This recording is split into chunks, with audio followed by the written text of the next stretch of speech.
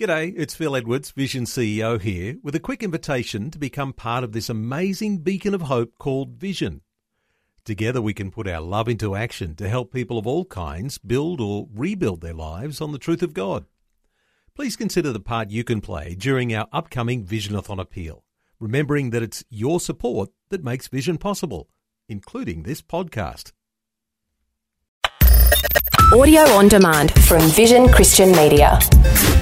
Each episode of Leading the Way features Dr. Michael Youssef opening God's Word and passionately proclaiming the uncompromising truth found within the pages. Today, a challenging look into the topic of biblical prosperity. Far from what some churches teach, you'll see how the Bible steers you away from focusing on being consumed with prosperity in this world and guides you toward being obedient to God. Listen with me to an encouraging message of truth from pastor and author, Dr. Michael Youssef. Whenever I mention the word prosperity, what is the first thing that comes to your mind? Some of you probably thought of prosperity preachers, right? Some of you probably thought of prosperity gospel, right? That's how we think about it when we think prosperity. The problem with this modern interpretation of biblical prosperity is that it turns off a lot of people, and for good reason. And yet the word prosper or prosperity is a beautiful biblical word. It is a biblical concept. Now today I'm going to challenge you to rethink this whole concept of prosperity. I want you to think afresh. Because money and prosperity are not evil in themselves. Money and prosperity are very important to God. And the reason I say money is important to God, it is mentioned in the Bible 2,085 times. In Psalm 37, verse 25, and Philippians 4:19, God promised to meet and bless His faithful children. God committed Himself to do that.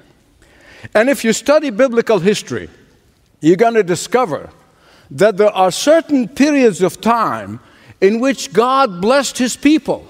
And He blessed them abundantly, made them exceedingly prosperous, always for a reason. Always for a reason. And here are some examples. God prospered Abraham, exceedingly prospered him, as a sign and a confirmation of the covenant with Abraham. Then God blessed and prospered his son Isaac as a proof that this covenant is continuing on for the next generation. Today we're going to see in Genesis chapter 30 how Jacob exceedingly prospered. Verse 43, it makes it very clear. Chapter 30, verse 43, Genesis.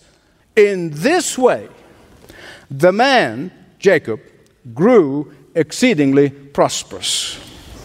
Here are several principles about prosperity God's way I want to share with you.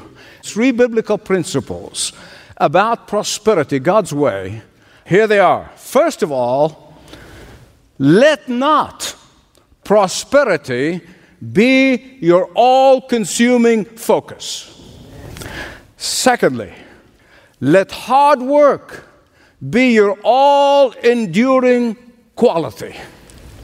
And thirdly, let your trust in God's faithful provision be your all-abiding comfort and confidence.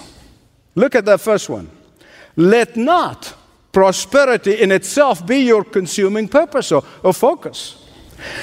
Jacob's attitude was not, I want to get all I can all I get, and sit on the lid. Look at verses 25 and 26.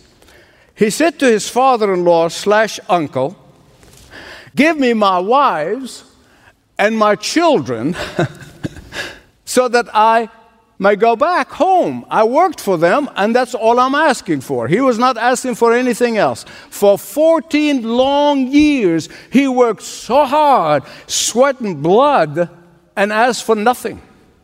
I know in modern day, 21st century, a person would have walked up to Laban, his uncle, and said, listen here, Uncle Bozo, I made you rich. God blessed you because of me. Even the demons whom you dabble with told you so. I could have used your trust in me and stole you blind, but I didn't. And man, he could have expanded on his virtues. But Jacob never coveted Laban's wealth. But Jacob, like his grandfather Abraham, when the king of Sodom and all the other kings of those little places there, they were taken hostage, and material possession was taken from them. But Abraham, old as he was, turned into a rainbow. And he got only a handful of guys. They went in there, whacked them off, and they liberated the people. The king of Sodom was so overwhelmed, they brought wealth, and they brought cattle, and they brought gold and silver, and they want to give it to Abraham. And Abraham said, not on your life. Why? I don't want to ever anyone says, I made Abraham rich. That privilege is going to be given to God alone. Amen? Let's face it. Had Jacob done something to feather his own nest, none of us would have blamed him, right? I mean, after all, he's got a large family to feed, right? No. He wanted to be faithful in the trust that was placed upon him because he believed with all his heart that he is working for the Lord. Where do you think his son Joseph learned this faithfulness? His favorite son, Joseph, gets into Egypt, and Miss Potiphar wanted to deceive her husband and commit adultery, and he said, absolutely not, you belong to your husband. He learned faithfulness from his father, Jacob. And listen, Jacob had lots of faults, but not unfaithfulness. So that was Jacob's first priority. He's going to rest upon the Lord. So don't make prosperity to be your overriding focus.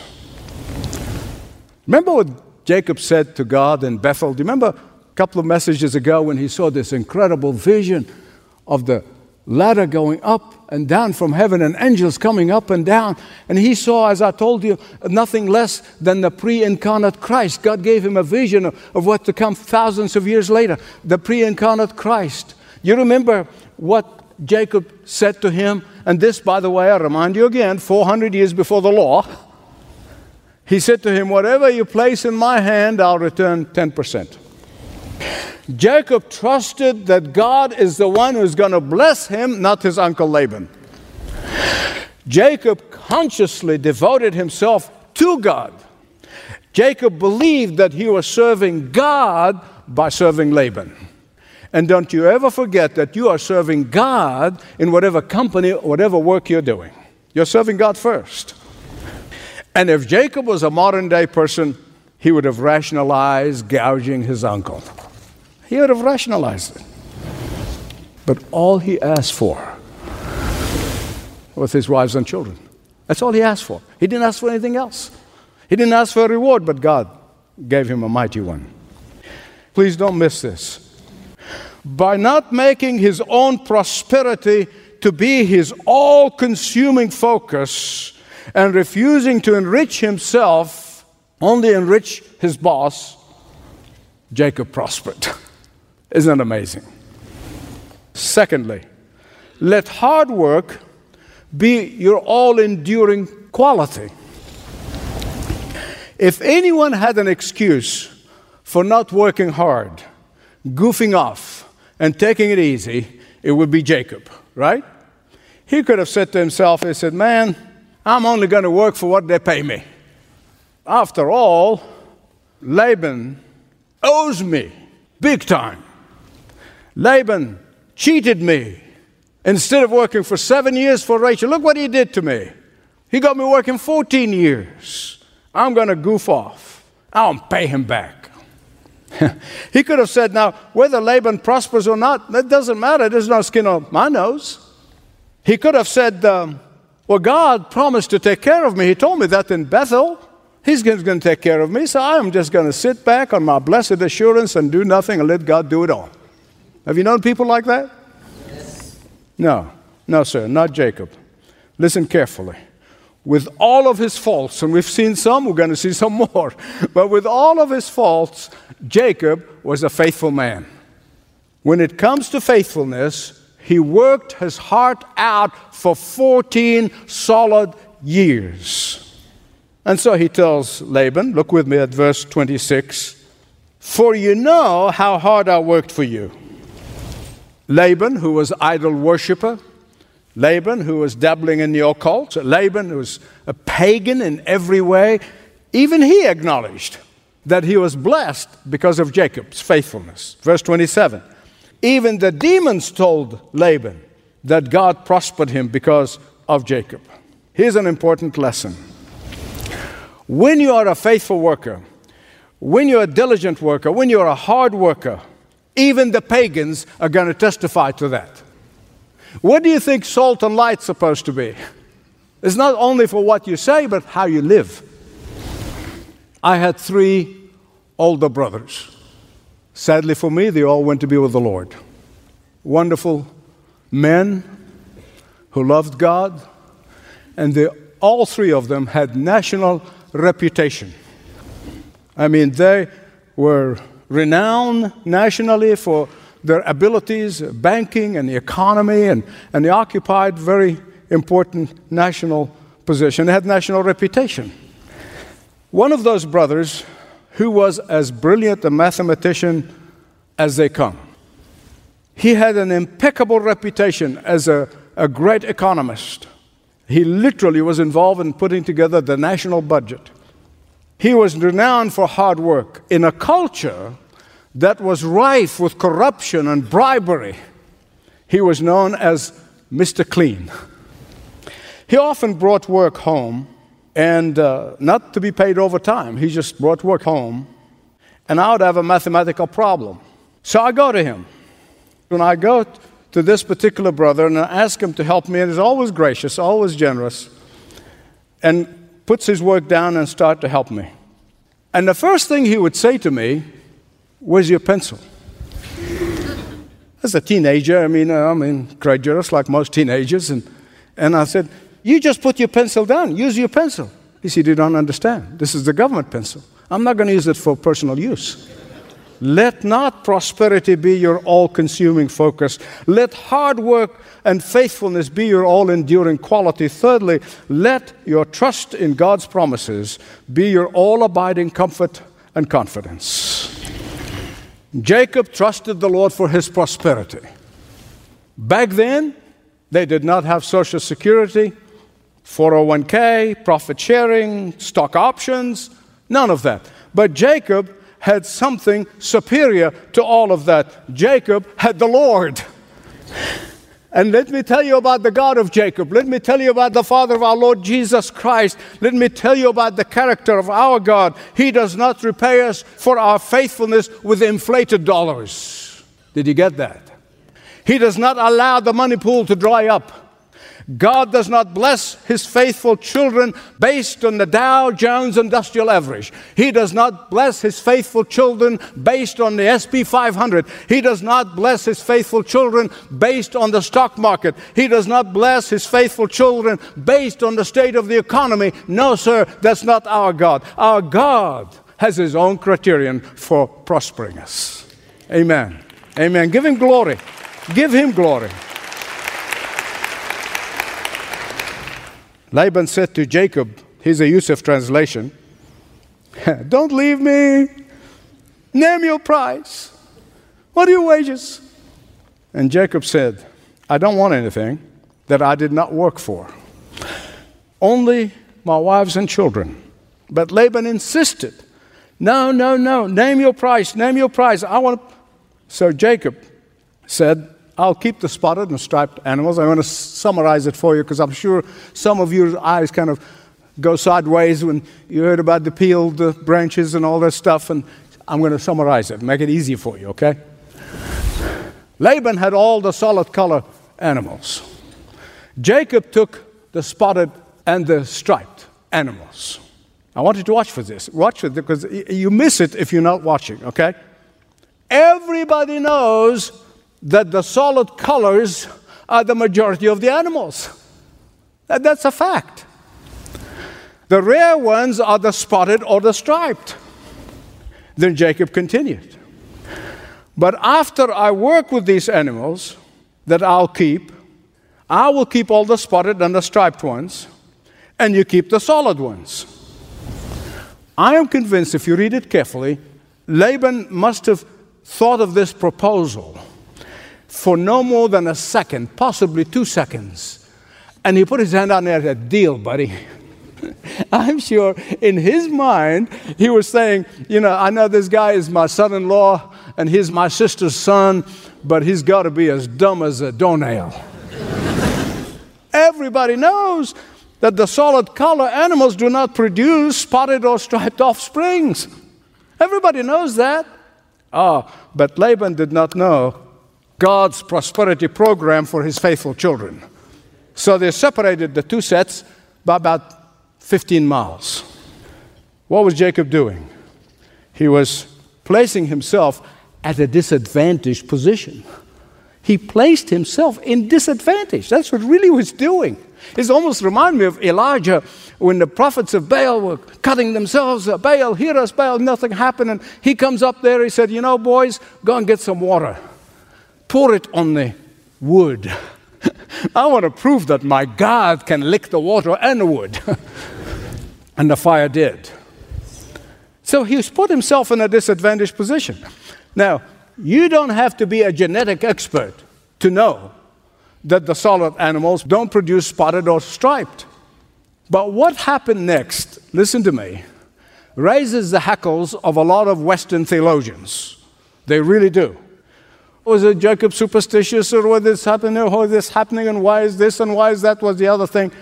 I'm going to give you something from me. You can take it or leave it. You can throw it out or keep it, but it is my personal conviction, and I'm going to prove it to you scripturally. Some people said what Jacob did by peeling the branches and make them all stripes or colors and as superstition. But this peeling of the branches to produce spotted and striped offspring, I personally believe, wasn't Jacob's idea. Now, the Bible does not affirm it, yes or no. The Bible does not commit. It just said he believed it. Jacob believed it. And there's another way. God could have commanded Jacob to do it that way, and to see if Jacob going to obey God or not. I'm going to tell you another incident in the scripture to prove what I'm saying. Jacob could have said, now Jacob, I've been around animal husbandry for a long time, and things don't work that way. This doesn't make sense. But I'll do it in obedience. Some 400 years later, Moses in the wilderness, the Israelites were bitten by deadly snakes and were dying, one after the other. God said to Moses, go and make a bronze snake and lift it up high. And every bitten, dying person looks at that bronze snake will be healed and will live. Imagine somebody's hearing Moses giving this command and say, well, this is crazy. Whoever said looking at a bronze snake can heal you? And they didn't do it, and they died. Others probably said, well, I don't know, but God said it, I'll do it. They looked up and they got healed. Question. Were those who were healed because of something magical in that bronze snake? No. God bless you. They were healed by their obedience. Beloved, obedience heals. Obedience blesses. Obedience answers prayer. In fact, the next chapter we're going to see Jacob had a dream about the speckled and spotted animals. Was it Jacob's superstition? I don't believe so, personally. But don't ever forget that he did not have a Bible. We have 5, 6 different translations of the Bible in our houses, where we have so many Bible studies and home groups, where we have a church on every corner. This man only heard God once in Bethel. And so put him in context of his time. What he did in obedience. Question. was the power to produce genetically altered offspring in the peeled branches? God bless you. The power was in Jacob's obedience, because he was in God's supernatural program for prosperity. And therefore, God prospers his faithful, obedient children. Because Jacob trusted in God's provision, and God provided in the most unusual way. And there may be someone here today, or somebody's watching me around the world, who is living in blatant disobedience and saying to themselves, why God is not blessing me? Why is God not doing this? Why God is not answering my prayer? Beloved, listen to me. Our God feeds the birds of the air, and he clothes the flowers of the field. How much more valuable are his faithful children? Jesus said, when you seek first the kingdom of God and his righteousness, that is obedience and faithfulness, then all of whatever it is you need is going to be given to you in abundance. Beloved, God's grace saves you from sin. God's grace redeems you from the judgment. God's grace convicts us and leads us to repentance. God's grace overwhelms our past scars. God's grace supplies all of your needs. It is the same grace that God can use to bless his obedient children. Same grace. And he longs to do that. He longs to do that. But only when you don't make prosperity to be your all-consuming focus. When you let hard work be your all-enduring quality. And when you trust in God's provision, become your all-abiding comfort and confidence. My dear beloved friends, if I've learned anything in years of walking with the Lord, is that he's always on time. Always on time. He is never a minute early or a minute late. Oh, there are many times I want him early. But that would have been a terrible mistake as I look back. He's always on time. He's always on time.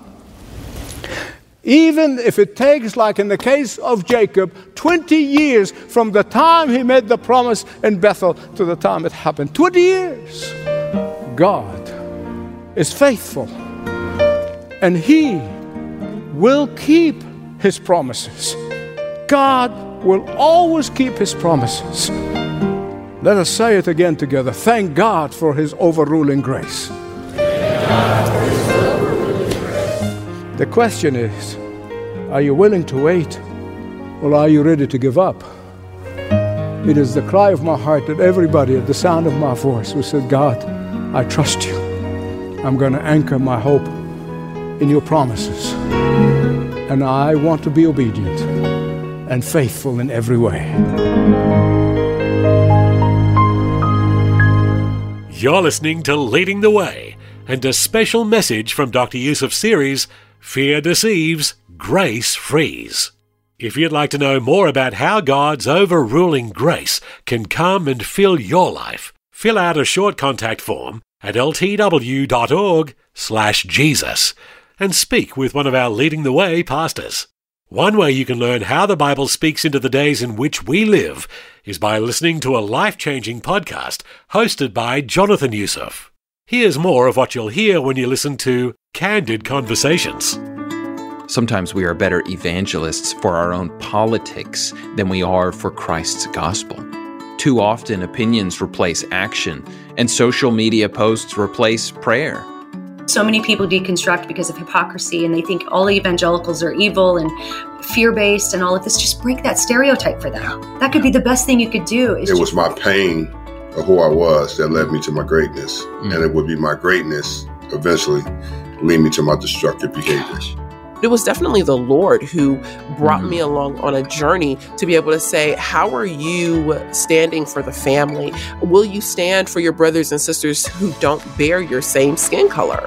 The Bible said, without vision, people perish, or actually fall apart. When I use the word vision, my primary vision is Jesus and his glory. That's the overarching vision I have for life. Learn more about Candid Conversations and how God's Word speaks into the days in which we live when you visit ltw.org. Once again, ltw.org. This program is brought to you by Leading the Way with Dr. Michael Youssef. Learn more when you speak to a ministry representative at 1300 133 589. 1300 133 589.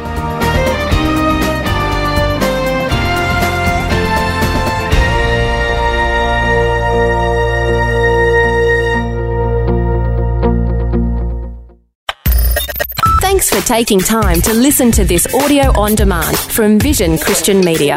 To find out more about us, go to vision.org.au.